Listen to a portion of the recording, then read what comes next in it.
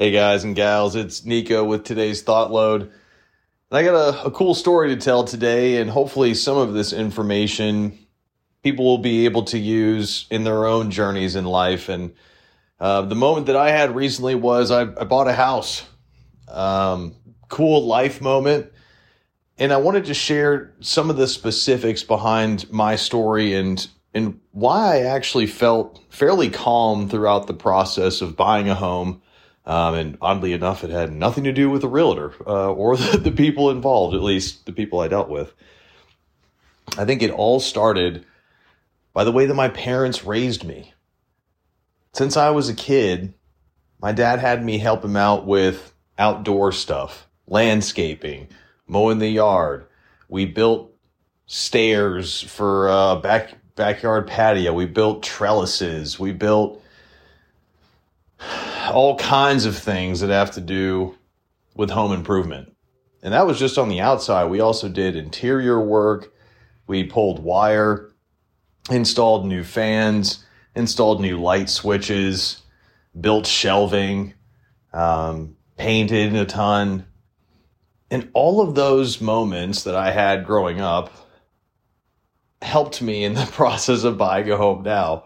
And the funny part about that is I absolutely hated doing all of those things when I was a kid. But in some way, shape, or form, it prepared me for this process of purchasing a home. It helped me understand the type of subtle work that I could do once I purchased a home, and maybe things that were outside of my skill level and I would need to pay for. I think that's helpful to understand going into the home buying process because you have a better idea of how much money you may or may not spend to get things the way you want. If you have no idea how to build shelving or how to anchor something to a wall or something simple like that, you may be paying a contractor to do it, and that's going to be even more money, right? Now, granted, all this like landscaping and small project stuff I don't think that was the bulk of what helped me in the process now, but that was definitely a part of it. I don't think there's very many people that get into a home and they don't have to do anything to it. There's nothing to update. There's nothing to whatever. Now, if it's a new construction, odds might be a little lower that you would have to do something, but even then, there's usually something to do from all the stories I've heard of different homeowners. The other thing that happened throughout my childhood and upbringing and even into my college years and beyond was my mom and I were always curious about homes in general. And if there was ever a show home that they had in an area or something along those lines, we would go to see that. That would help us give ideas or get ideas for what we would want in our homes now or in future homes that we may own. Gives us different ideas of design, of managing space, flow of the home, right? And that just helps you build an idea of what you want and what you're okay with and what you want to live with. If you've never stepped foot into a mansion or into a home that has hidden rooms or maybe a wine cellar or cool ways to store extra bedrooms it's endless. If you haven't seen any of that stuff, you may not know what it's like if it's in your home. And so understanding that type of stuff was really helpful. And the other thing my mom did with me is every time she was actually in the market for buying a home, she would take me along with her. And listen, I would urge any parent that has a child that is over the age of 9 to do that. If you're jumping from house to house and you've got a kid, take him with you.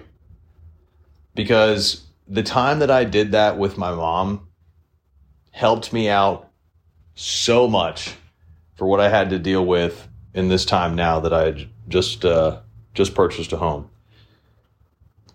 And just to give you an idea of exactly what my mom did, I don't want everyone to get the impression that she just took me out to see, 3 or 4 homes and, we kind of talked about them afterwards and that was it.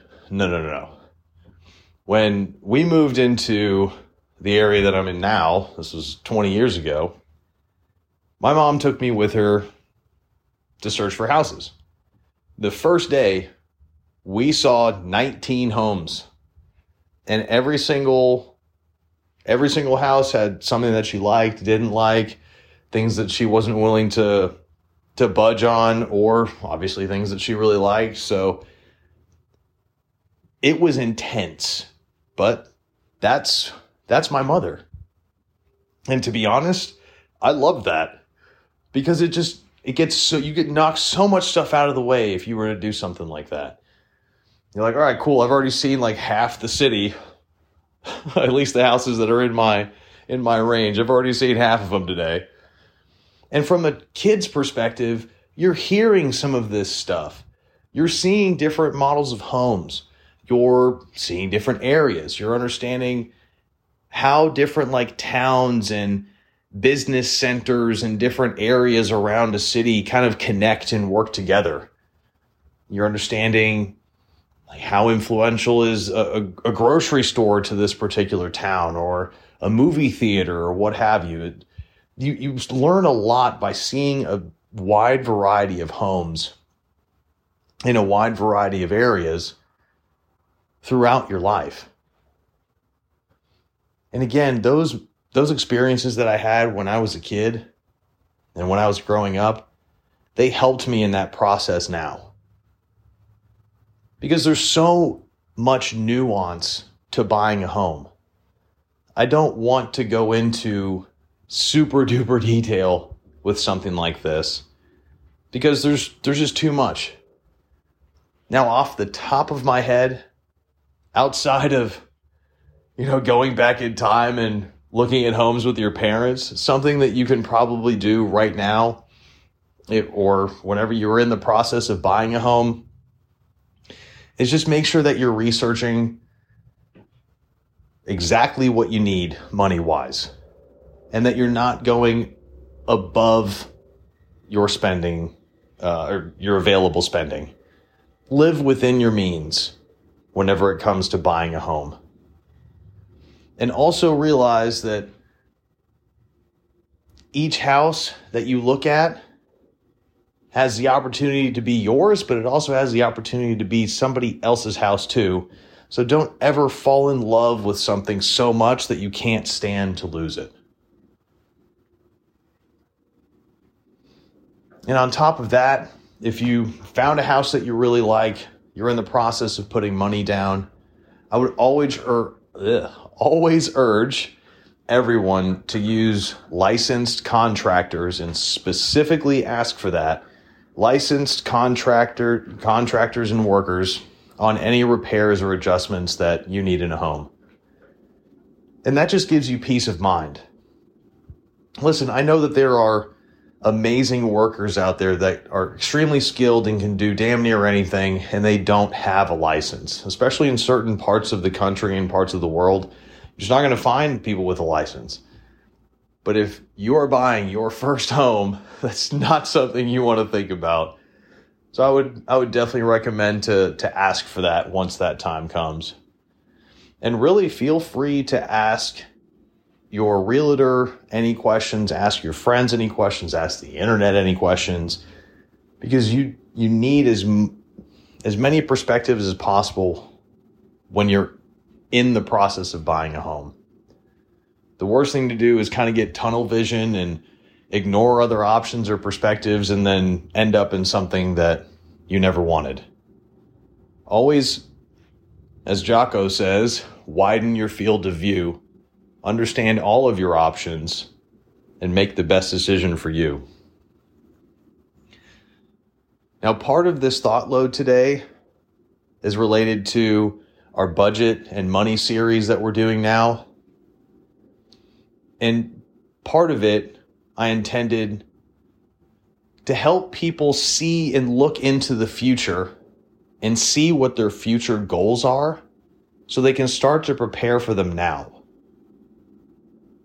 If you're sitting somewhere and you envision yourself in a home in the next few years or year, or whatever it may be, and you feel like you haven't done enough to prepare yourself for that,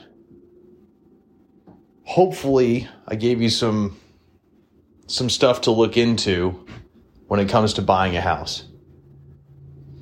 Because even though you feel like you may not have done enough right now, you still have time. There's still things that you can go and research, and there's still, heck, look it up right now. Things to do before buying a home, and just read an article. You're obviously not going to go and see houses right now. You're obviously not going to, close tomorrow on the house of your dreams. But if let's say every week you go and find a new neighborhood they're building in your area and you go check it out. You see if they have a show house you can check out, or whatever they're called. I don't know. Start to learn from other things that are happening around you. If there's someone in your family that you know is in the process of buying a home and you're able to actually be there with them during the process, I would volunteer for that. Because then you get to see what they do, ask them questions about the process, and when you encounter similar situations during your home buying process, you'll be prepared. And all it takes is a little thought and foresight to realize that, hey, I'm a goal-oriented individual. I'm going to eventually be looking at buying a house, and I want to be prepared to do that. What can I do right now to prepare myself for something that I know is coming? And once you've done that, as it relates to a house, once you've prepared yourself for that future goal of having a house, what other future goals can you prepare yourself for?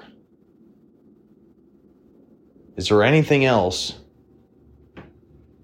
that you can work on or set up today so that tomorrow or 2 weeks from now, whenever you encounter that goal or that thing that you want to do, it's easier for you?